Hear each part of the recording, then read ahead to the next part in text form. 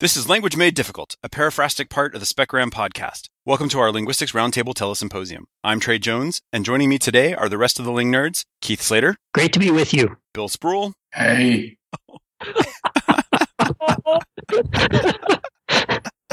And Sherry Wells-Jensen. Hi there. And also joining us again on the program are Tim Pouliou. Hello. And Jason Wells-Jensen. Hi. Welcome back, guys, and thanks for visiting us again. Let's start off with some lies, damn lies, and linguistics. Our theme this time is Les Choses Françaises, and I want to apologize in advance for my terrible pronunciation as well as everyone else's.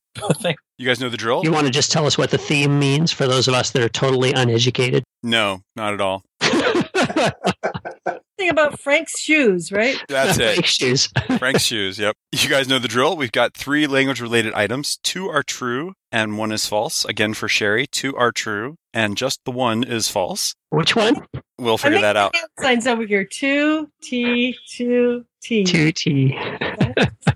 Yeah, got it. Okay. And after you make your overly educated guesses, we will discuss and find out what is what. Item number 1. The French Prince of Thinkers, Jean-Pierre Brisset, claimed that human language was derived from the language of frogs. For example, when a frog croaked "coac," it was an abbreviated form of the French question, "Quoi que tu dis?" What are you saying? Item number 2. The French call the British citronneux, based on British sailors' habit of eating limes to prevent scurvy, similar to the American term limey. Item number 3. At a 2002 NATO summit, because Ukrainian President Kuchma was disliked by the US President Bush and UK Prime Minister Blair, the countries were alphabetized in French rather than in English, so they would not be seated near each other. All right, who'd like to go first? I'll go first while the 2T thing is still fresh in my mind. All right. Can I just get you, Trey, to say that word again that means lime? Why? Just for me, just because. Citronneux? Okay, I like that. Yeah, okay. I just wanted you to do that again because I wanted to see if you would, actually. I like that. I think it's nice. You pronounced it, with an U, and I like U's. So I'm going to say that one is fine because of the realistic and believable pronunciation. Okay? I totally believe this alphabet thing, and I think it's fantastic. And I do like the way the Specgram interns scuttle about and squeak when we re-alphabetize things. When we throw the 3x5 cards up in the air and we say, French way, American way, Spanish way. I like that one, and I totally believe that could absolutely happen. And why not? Even if for no reason other than it makes the intern squeak, we should just re-alphabetize and use a different order, because why shouldn't we? So I think number 1 has too much dumbness, and even though I vaguely sort of think I'd heard this before, I think maybe it's just got too much dumbness. So I'm going to say that number 1 is the lie. Okay. And the other 2 are true. 2 true, 1 lie. Yeah. Well, no, I disagree. I think number 1 is so outlandish that it has to be true. But I think that, what'd you say this Brisset was called? The Prince of Thinkers? Yep. Must have been the Frog Prince of Thinkers, right? But that one is so outlandish. It's got to be true. And like Sherry, I think that the alphabetization thing, that's great. That is just another one of those outstanding ways that multilingualism and multiliteracy contribute to world harmony. So I think, yeah, that's got to be true. But the middle one, the citronneux, however you said that just sounds like something George Lakoff would write about. And that's got to be a fabrication. I think that one does not have the ring of veracity about it. So I'm going to say 2 is the false one. But Keith, that vowel, he really went, He did say "u," and that could well be French, but why would French have an "u" in its word for British? That doesn't make sense. Because then the British couldn't say it properly. Yeah, well, okay. But please don't base anything on my French pronunciation.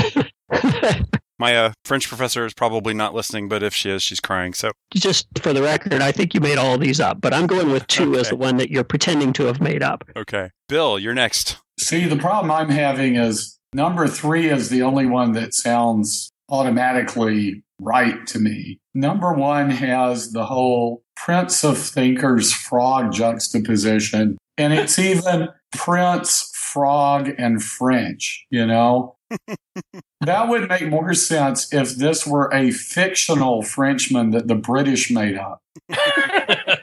Okay, so it's frog. Are those cognate? Or it's kind of like some French person playing with the British notions of the French. It's like a French version of Dame Edna or something, right? Even if he's a fictional character, he still might have said it. Well, that's the point. Number two, I'm not liking because my idea of what the French call the British is beefsteak, because there was that whole thing about the British being so sort of overly proud of their cattle herds and stuff. I know that was a thing at some point, and you would expect, citronnier. Wouldn't it be like citronnier or so? Who knows? I'm sort of waffling here. I'm going to turn around and sort of agree with Sherry, basically. Well, no, I guess I'm not agreeing with Sherry. I'm agreeing with part of her logic. The first one sounds totally ridiculous. So I'm going to pick it to be the one that's false. Okay. That's what I said, wasn't it? Tim and Jason, who'd like to go next? I'll go next. Number one, this sounds so ridiculous that I think it must be true. I was wondering about number one. Do French frogs really say koak? Because I always think of Aristophanes and the frogs, where they say brekekekek, koak, koaks. I've never heard frogs say that in English.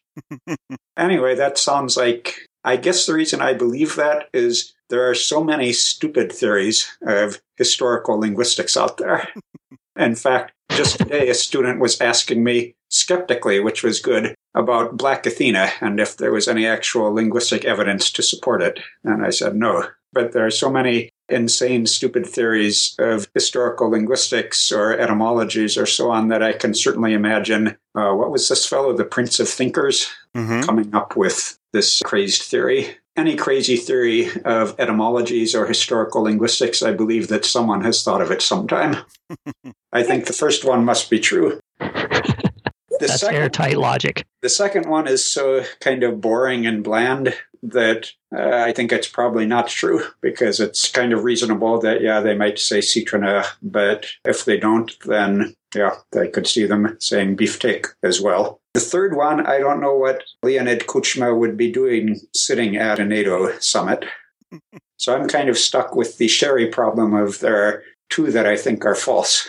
You just go with that, because then if they're two that you think are false, you pick the true one, and then that sometimes works for me.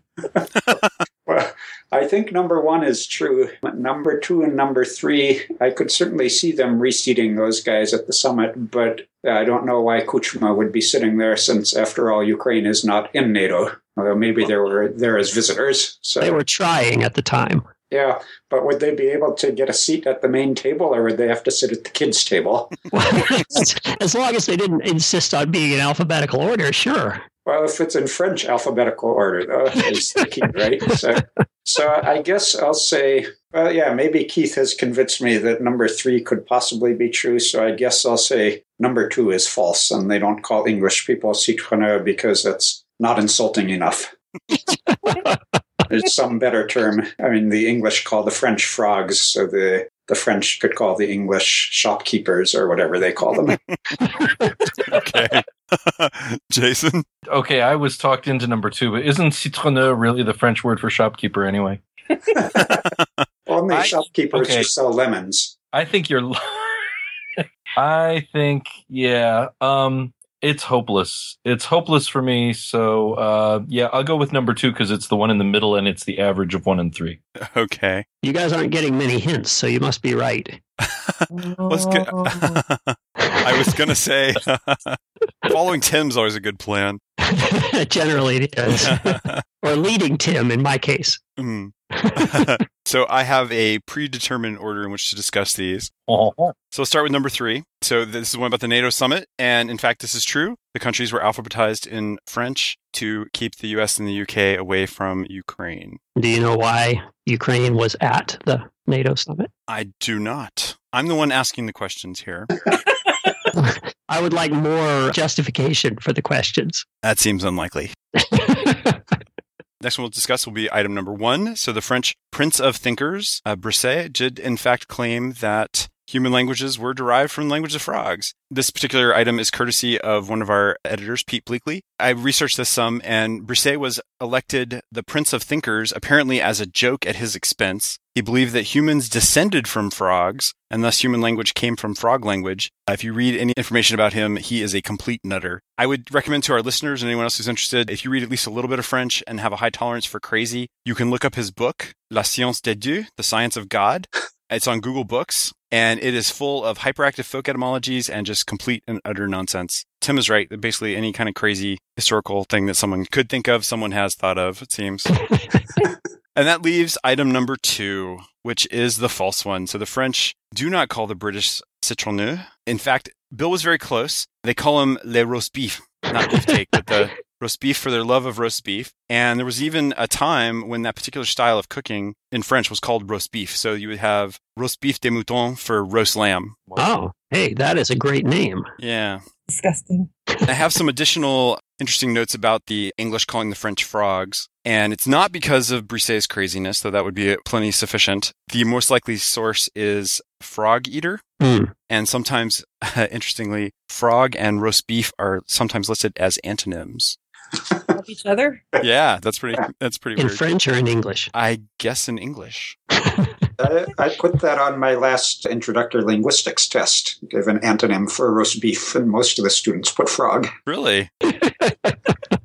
Oh, it must be true then. I'm kind of baffled, though, because, I mean, who does not eat frog?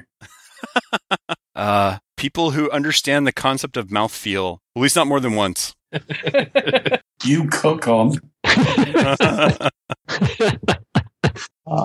So I have a couple of other interesting etymologies of frog for French. Frog was used as early as the 14th century, and in the 17th century, it was used primarily by the English for the Dutch. Some say because they lived in swamps, and then later it was applied to the French. Another origin story is that it is the fleur de lis, which some claim that uneducated Frenchmen thought it looked like a frog, or that it was 3 frogs saluting. There were early Franks that had frog as a royal symbol, so that's possible. Mm-hmm. Tell us which one of these is the lie, too, because these are... Yeah, right. Yeah. So all of those are claimed. Oh, so they're all true in some possible world. We'll never know. We'll never know. So now on to the really important part, which is the scores. Oh, can we skip the scores this time? Because, geez, You've been wanting to do that a lot lately. there's a reason. So on with the scores. Oh, this means we'll all have to listen this time to see. See who said what. Yeah. Which we should do anyway in self-defense, I suppose. So Bill, uncharacteristically, is bringing up the rear. We'll blame it on his debilitating illness. So Bill has 44%. Oh, Bill. Sherry has 48%. Oh. Oh. Keith has moved so far away from chance, he's actually even above 50%. 52! Whoa! And our guests have done astonishingly well and brought the average up to 55%. And Wow. I've got to start making these easier because I'm now embarrassingly so far ahead with 61%. I think we need to just change the rules a little bit. So you have to fool 3 people in order to get a point or something. It's just too easy for you. I think we need dumber guests. Well, then we did not choose the right ones this time. All right, so before we have a word from our sponsor, I just had a couple of little tidbits that have come to my attention that I wanted to share with everybody. We have discussed before slash used in texting, actually slash spelled out as a topic shift marker. And we also talked about putting a period at the end of a sentence in texting as a sign of aggression. And I had the opportunity to consult with a college-age informant. She's actually my niece. And she tells me that she does interpret the period at the end of a text as being somewhat upset.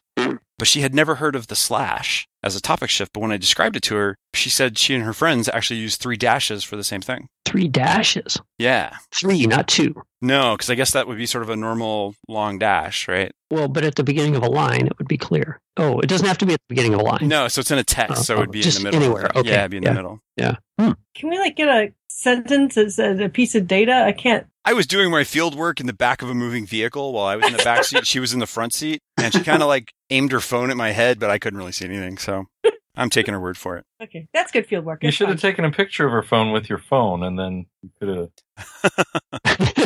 And then posted it on Twitter. Yeah. Yeah, that's a screenshot. Absolutely. LOL. I did not think of that. So does she use dash, dash, dash orally, or is it only a literary convention? I was with her for almost a week, and no, she did not ever say She never said it that way. Dash, dash, No. dash. I'm I hungry. think it would be pronounced dash. It's a long dash. You have to get vocal fry in the middle of it. That is right. She's a college-age woman, so it would be dash. Dash. Yeah. Dash. Okay. Or maybe it's vocal fry on a long sibilant. Dash. That sounds painful. Ooh. How do you vocal fry a voiceless sibilant? We did it. I added a bit of voicing, but it was, in the spirit of things. That might be just distortion from your mic. I'm not sure. How to fake vocal fry would be a good side topic for the next segment. I can confidently say that laryngitis is too broad a brush for vocal fry. It is effective, but hard to control. It is not making you sound more youthful at all, I'm afraid. Not even a tiny bit, no. Whereas we could advocate vocal fry as an agent of youthfulness. Youthfulness. Because you sound youthful. Have you ever done like a whole episode of the podcast with vocal fry? Oh, yeah. What a frog at the end there. Speaking French? Well, to save our listeners any more pain from this discussion, I think we should end this segment, and then we'll be right back after a word from our sponsor to discuss an article on how to fake a language. Language Made Difficult is brought to you by ICHL, the International Consortium of Humorless Linguists. ICHL urges you to stop listening to this drivel and get back to work. Brought to you by the National Philological Refugium and the support of listeners like you.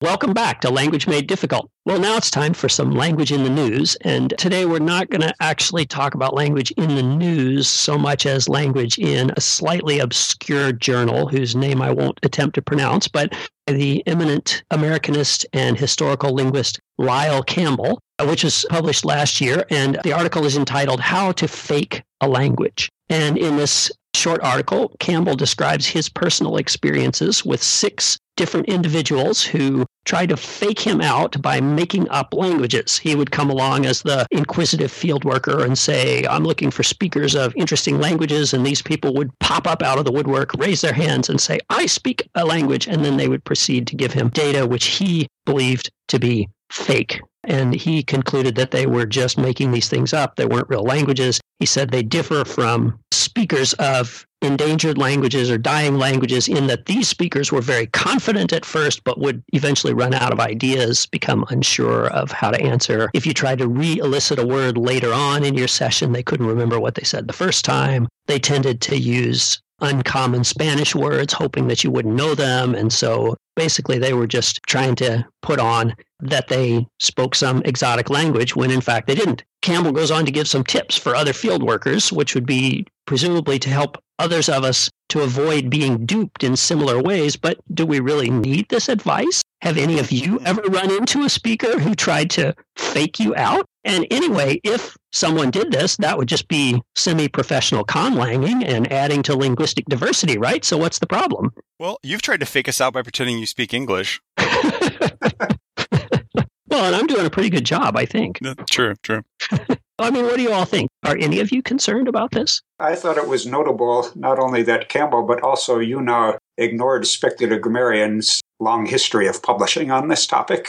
Way back in the 1990s, we had a couple of pieces, one called How to Spot Fabricated Data, and the other a poem called The Tribesman, exactly about this topic, pointing out that so-called native speakers, in fact, fabricate data all the time, and in fact, that vast amounts of data, not just the trivial ones that Campbell presents, but all sorts of so-called language data are fabricated. For example, the so-called Bellacula language is clearly fabricated because no one would talk that way.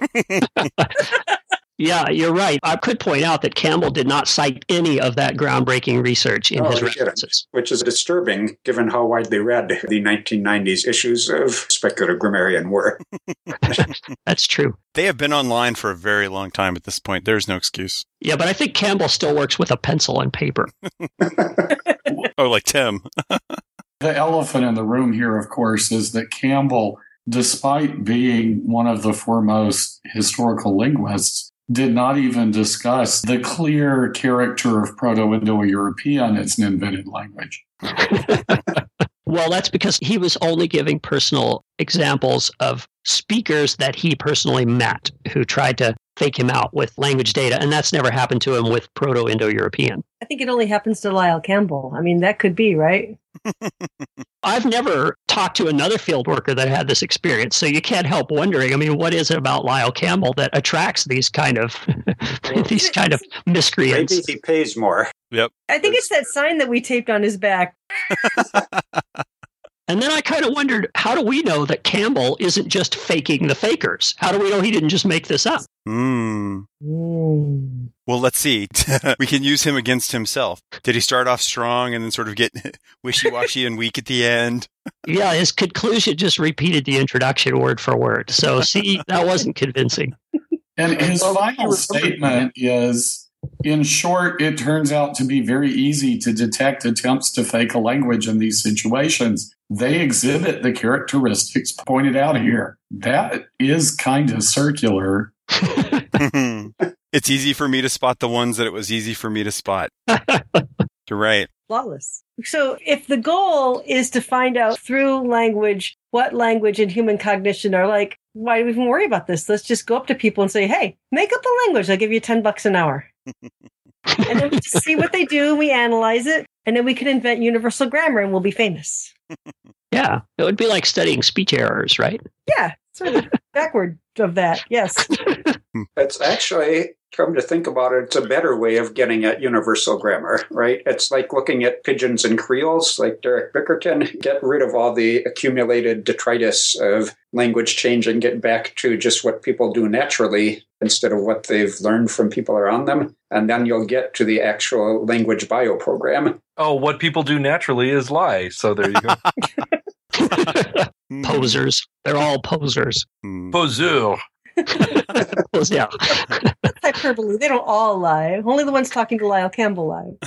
Okay. And only a small fraction, really. So that was quite a bit of hyperbole there. Actually, for what it's worth, in my own fieldwork experience, I think everybody fakes because it's normal that you ask people vocabulary that they don't think of right off. And so they give you, because they're bilingual, which is the only reason I can interview them. And so they give me the word in the language of wider communication, which in fact everybody in their community would understand. So it may not really be a borrowing, but it is understood throughout the community. I think everybody throws in a fake sort of quote unquote borrowing now and then. So I think actually all informants are going to lie on a continuum somewhere.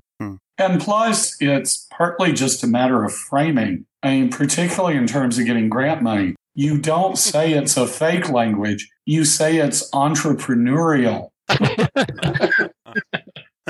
And actually, these nascent languages that are just emerging are even more endangered than the ones people are already throwing grant money at. That's true, because if you're lying about it, you're the only speaker, so we should be throwing more money at these people. Absolutely. It's worth a much more significant investment. You have to reward the language creators. Yeah, these sounds like comments from people who make conlangs for a living, or want to make conlangs for a living. Yeah, throw money at people who make stuff up, like me. Yeah. And it's creative disruption. It's a super good idea. Okay. One of the things I felt as I was reading this article was, here's a language problem that I think can be solved in a computational way. Unfortunately, the problem I decided to solve wasn't the one of detecting the language fakers, but rather of doing a better job faking.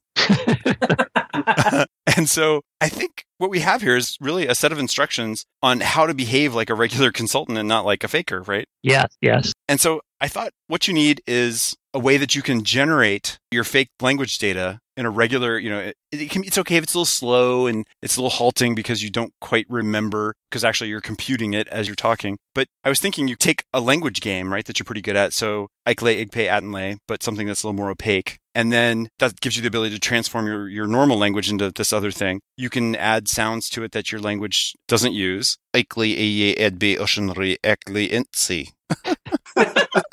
Okay. And then you throw in some regular syntactic permutations like Okte, Ikle, Odaye, Uye, Ostme, right? So you add a bad Russian accent, do what Yoda would say, and then maybe just throw in a couple extra things that are easy to remember, like swapping the order of nouns and adjectives. Eye, Ukse, Esse, Igbe, Uye, Ilve, Ibe. And then there you go. You have a language that you can haltingly produce, but it's algorithmic, so you can always give the same answer given the input. You sort of take care of some of the problems that he talks about, like, not being able to reproduce the same result, and then also, adding sounds that aren't in your, like he said, the language of wider communication. I think this is basically, it's a linguistic hash function, so it's not reversible. That's a perfect way to fake a language. And that was my takeaway from this. I think some of our listeners may not be aware that we had to stop sending Trey on fieldwork expeditions because he was always injuring the consultants by throwing computers at them.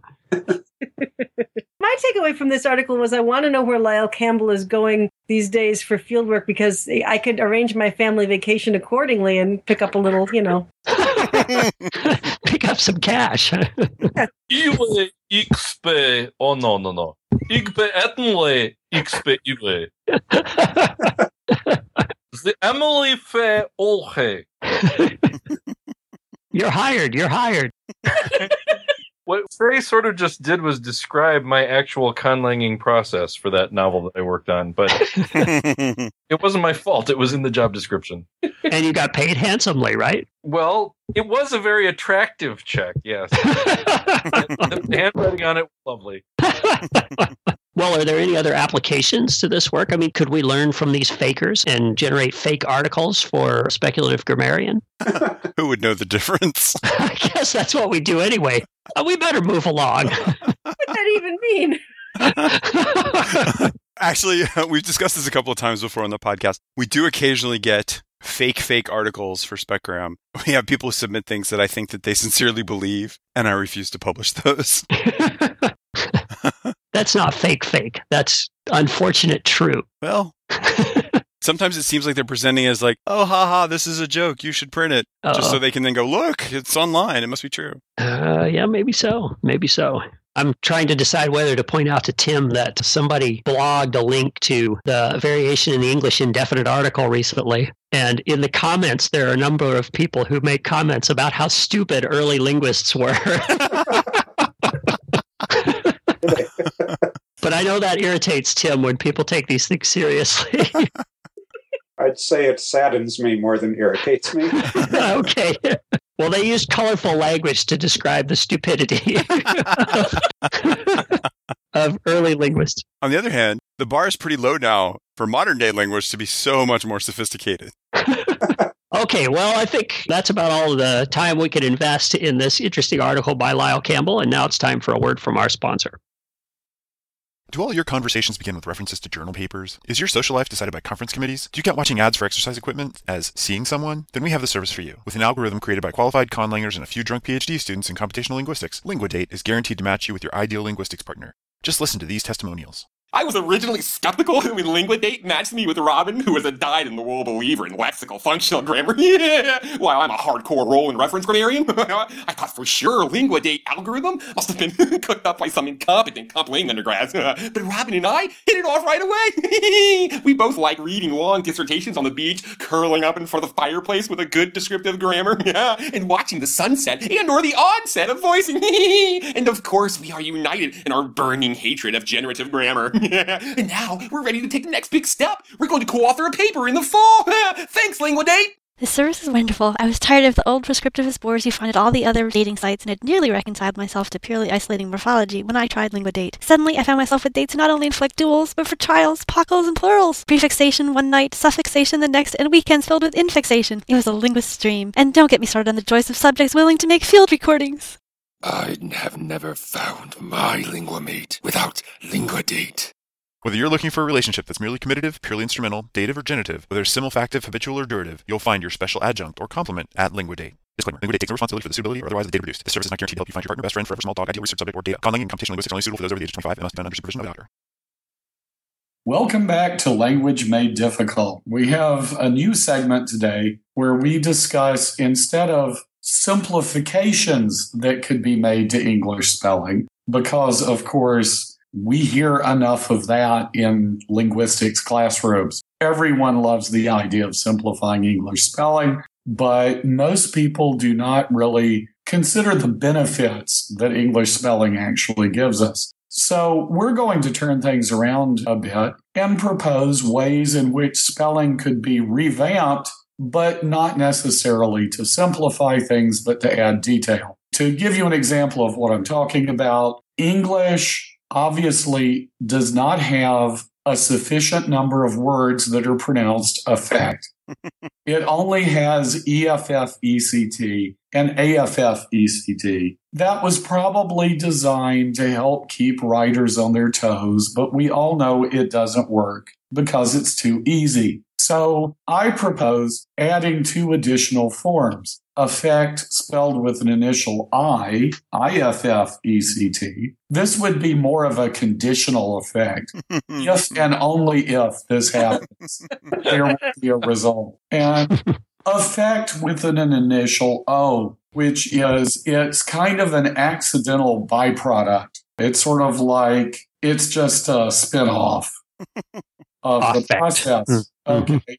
A set of 4 of these, in fact, would make it easier for everyone to remember them because there are now more slots. And so you're more sure about which slot the one with the E goes in.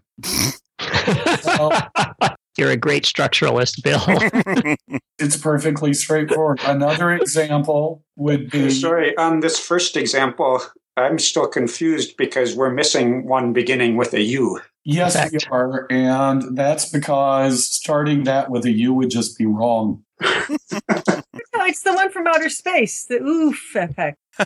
There's a silent unwritten O there. It's the UFO effect. No, I think the effect with the U would be assimilated. It would originally have been UP effect, up effect. So it's the moving upward kind of effect. I think it's the effect that comes from getting punched in the stomach. You go, ugh. Clearly, this is why Bill left it out, though. It's because no one could agree. The others are so clear and obvious. Yeah, that would just be like a mistaken attempt at translating oofta or something. Yeah, it's the oofta effect. What was your definition of OFF effect? It's something that's an accidental byproduct. It's like a spin-off. I don't think so, because it's clearly just like affect and effect are from Latin words. This is from Latin officere, offectus, so it should mean an obstruction, actually. But behold, it doesn't. That's the etymological fallacy, Tim. You're doing that all the time.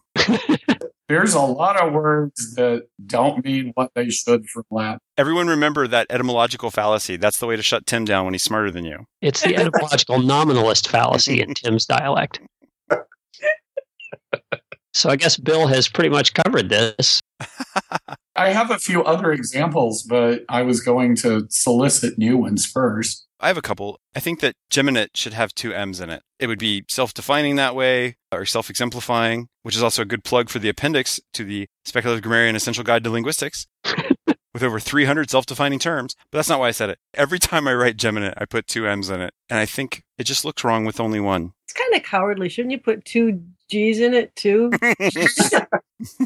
Well, let's start small. I think if we're going to go in the way of just modifying spelling a little bit so that it's more iconic, then I think Congress, we should lower the second vowel and use an A there. So Congress, I think, would be much more iconic.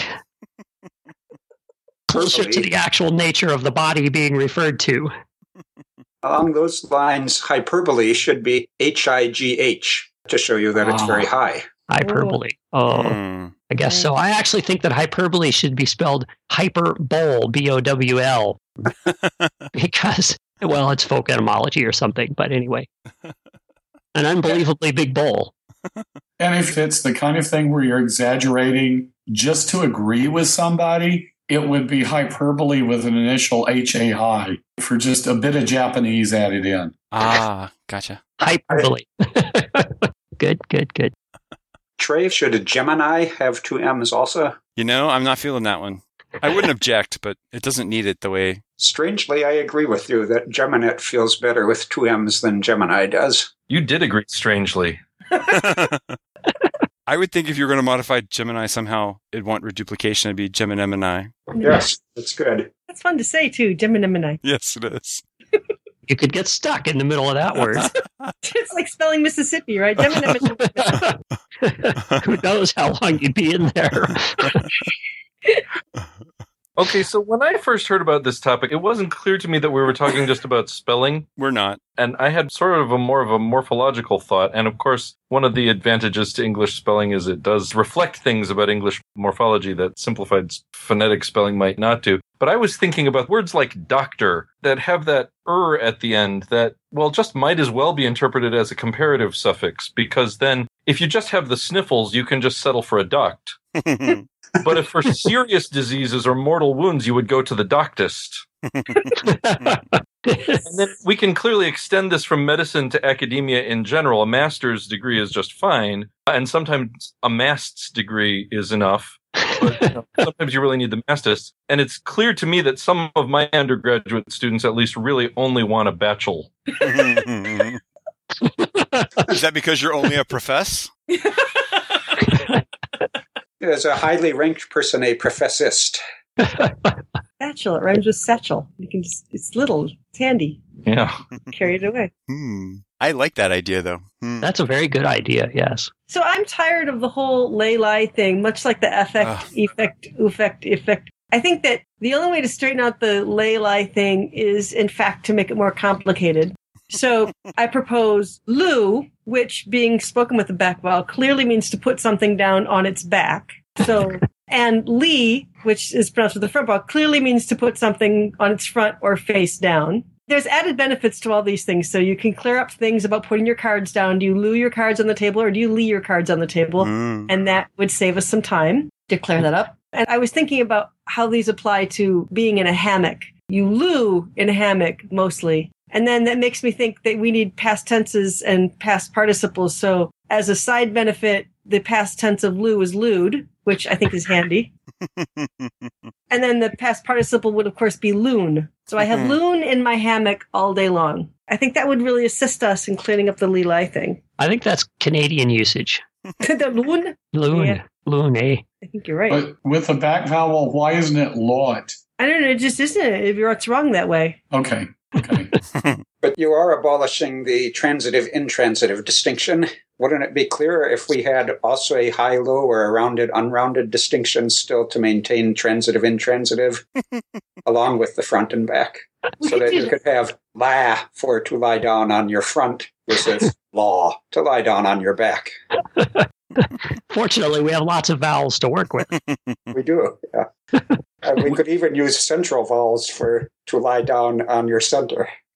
Or to curl up. Like to wad something up and then drop it is lur. Lur. No, I think lur would be to lie down in an unconscious state so you don't know if you're on your front or your back. Or that could be the mediopassive form. Oh, yeah. We need one of those. But don't all of these, since they involve a lateral liquid, mean to lie on your side?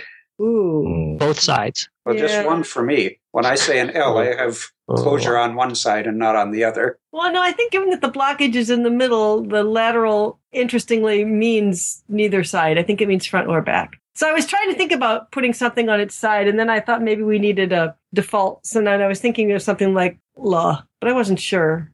Maybe the default has no vowel at all, just l. That makes sense. So I want to have a digression here. How many of you were testing your tongue to see how many sides you let your laterals go through? I think I just do one. I just do one. It's closed on the right, open on the left. All right, who else is a righty? No, I close the left and open the right, I think. Oh, you're both defective. Both sides are open. I'm fairly sure mine's both sides. Yep. Yep, both sides too. You're making it up. No. It's not physically possible, is it, Tim? I asked Lyle Campbell, who knows about L's just from his name, and he said no one does that. They're lying. They said they do. Was he faking that, or was that a real thing that he said? He was exaggerating. I mean, he was speaking in hyperbole. Hyperbole or hyperbole or hyperbole? Hyperbole. Hyperbole. So getting back to the topic at hand, I have one that I think might upset Tim a little because it's going to probably violate some Latin etymological thingamajig or something. But I always like the fact that the word continuum has two U's in it. And I thought the plural continua, it ends in a schwa. That doesn't have to be an A. It could be another U. That would be cool. Yeah. Continua, right? I mean, Continua. Or you could add an H. just to be absolutely clear about it. Well, the H is good for etymological purposes, since that's what it is, etymologically. I win! Yay! What do you mean that's what it is etymologically? You mean that's what it was etymologically? That's a good point. That's what it is. You're still bound by this notion of temporality, pre-modern notion. You're into Einsteinian linguistics, are you? But it should be an H with a subscript 2 after it. And that would be very fair. Oh, it's sonantic. It is, yeah. It's a semantic coefficient. And how would one pronounce that if one were able? How would you pronounce it? Probably, but probably a pharyngeal fricative. But I think is fine. I want to hear the whole word. Say the whole word for us. Continue. No, the reconstructed form. And be sure to pronounce the star. The star is one of those clicks that's only pronounceable by people in southern Africa, and other humans are incapable of pronouncing those sounds. I saw that on TV, so it must be true. It depends on their altitude, but go ahead. No, I'm done. I've said the word as close as I can get to the actual pronunciation. Okay. I think somebody had suggested that there's complementary of various sorts. Was anyone thinking of bringing that up? Yes. And, it extends to complement, of course, because if you talk about grammar, you end up talking about complements with an E in the middle. And then, of course, students frequently, quite logically, will then write complement with an I in the middle for that, which you have to make comments about it. But we should obviously also have the term complement spelled with an initial CALM. So you have a compliment and a complimentary thing that you give somebody. And it's something that you give somebody to calm them down. Like people at a restaurant that are getting upset because their order has not arrived yet, and you give them some free frog legs or something. Well, that's complimentary, yeah. That's complimentary. It calms them down. You should extend this to one more, and that would be starting with the CALM, but having the I in the second syllable. Mm. And that complimentary would be when you go out of your way to say something nice about someone to calm them down. Mm. Right, yes. Yes. Yes, clearly you're the smartest one in the room. It's okay. And there's another form that I think is lacking here, and that is complementary, spelled KAM, and then I don't care about the rest. Well, yeah, I want the I, because there are a number of languages in different parts of the world that are written KAM, com. So there's one there's a Niger-Congo language, and there's the it's pronounced Gum. Gum Dai is one of the branches of one of those Asian language families. And there's Com Tibetan, and there's another Tibeto-Burman language. So I think that would be a nice way to say something nice about someone's language. And of course, it would be nice for linguists to have a term like that. Oh, that's lovely. Yeah. Could we actually distinguish two meanings of complimentary, like this entree is complimentary compliments of the house, by having two P's there? Because that's the only one where we say these tickets have been comped. You don't say that I comped him, I gave him a compliment. I said how handsome or how smart he was. Now, you can't use comp for that, but you can use it to provide something gratis. Right. For that one, you put in the H sub 3. That would just imply rounding. This round's on me! It's right after the P. It just makes it extra rounded. If you're extra rounded right after the P, you should probably consult your doctor. Okay, moving on. I think that might call for a doc test. Yes, you would need a doc test. An additional one that might be useful for linguistics is we have already the word rigmarole, but if we're allowed to use kind of a British or U.S. coastal pronunciation, you could also spell the word RIGORMAROLE. And that's all of this extra stuff you do to make it look formalized. That's when you put on your math suit? Yes, that's putting on the math suit. Yes. That's time for the rigmarole, right? Yeah. Yeah. An excursus on formalism. And I think different classes of linguists have the rigmarole section at different parts of their paper, right? Some people just start with it and other people save it to the last section. And yeah, you can tell what kind of linguist you are by where it belongs. And I suppose if it's a Lyle Campbell paper where he got his data, where he unfortunately got his data, that's the data section and is the rigmarole section.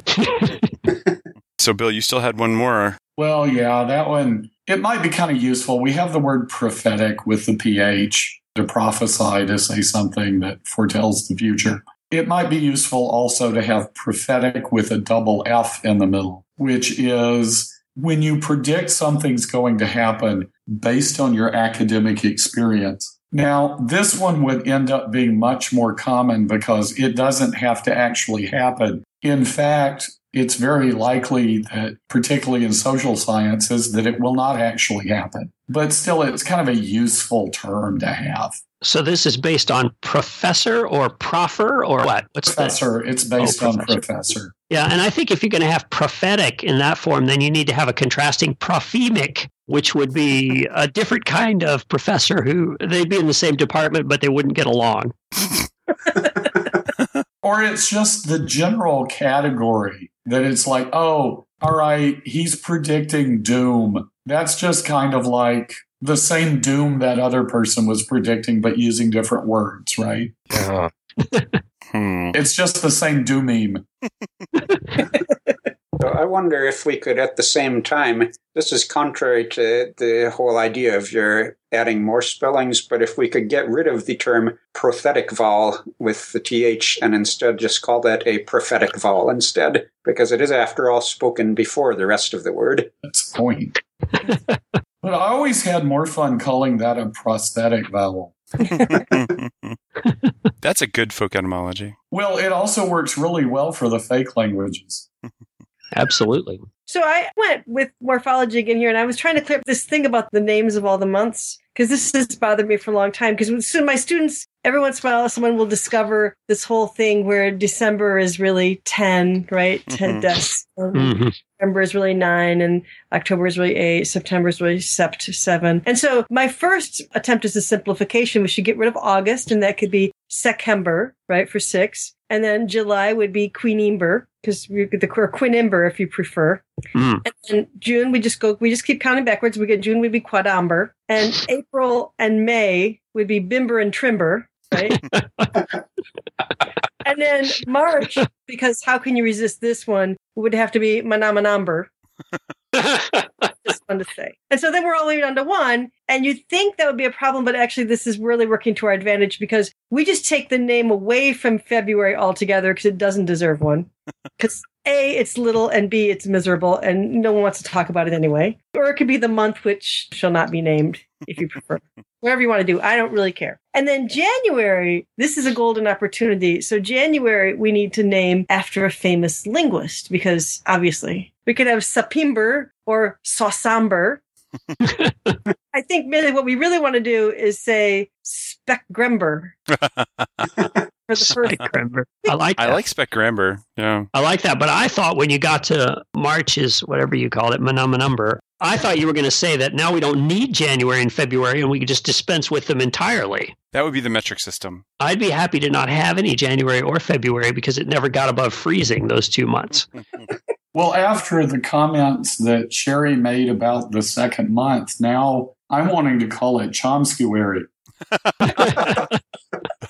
But just never say its name. No, but that kind of flows, actually. Chomskyary is not bad, yeah. Chomsky's good. Chomskyary with the silent 7 or something in the middle of it, just for... Or an H sub 4. Yeah, H sub 4 to 3. Yeah, it's a systematic phoneme. I have to say that maybe it was the counting backwards that messed me up. But when you were getting back after Bimber and Trimber, I was expecting the month before that to be Unabomber. No. I'm glad it wasn't. No, I think a more Muppet spin on the whole thing. I think my number is way better. I thought if we were sticking with cardinal numbers like December, then March could be umber and April could be dumber. Just to add to the grandeur of the English language, you would have to pronounce it Dumber. Yeah, well, that's how I pronounce that word anyway. Dumber.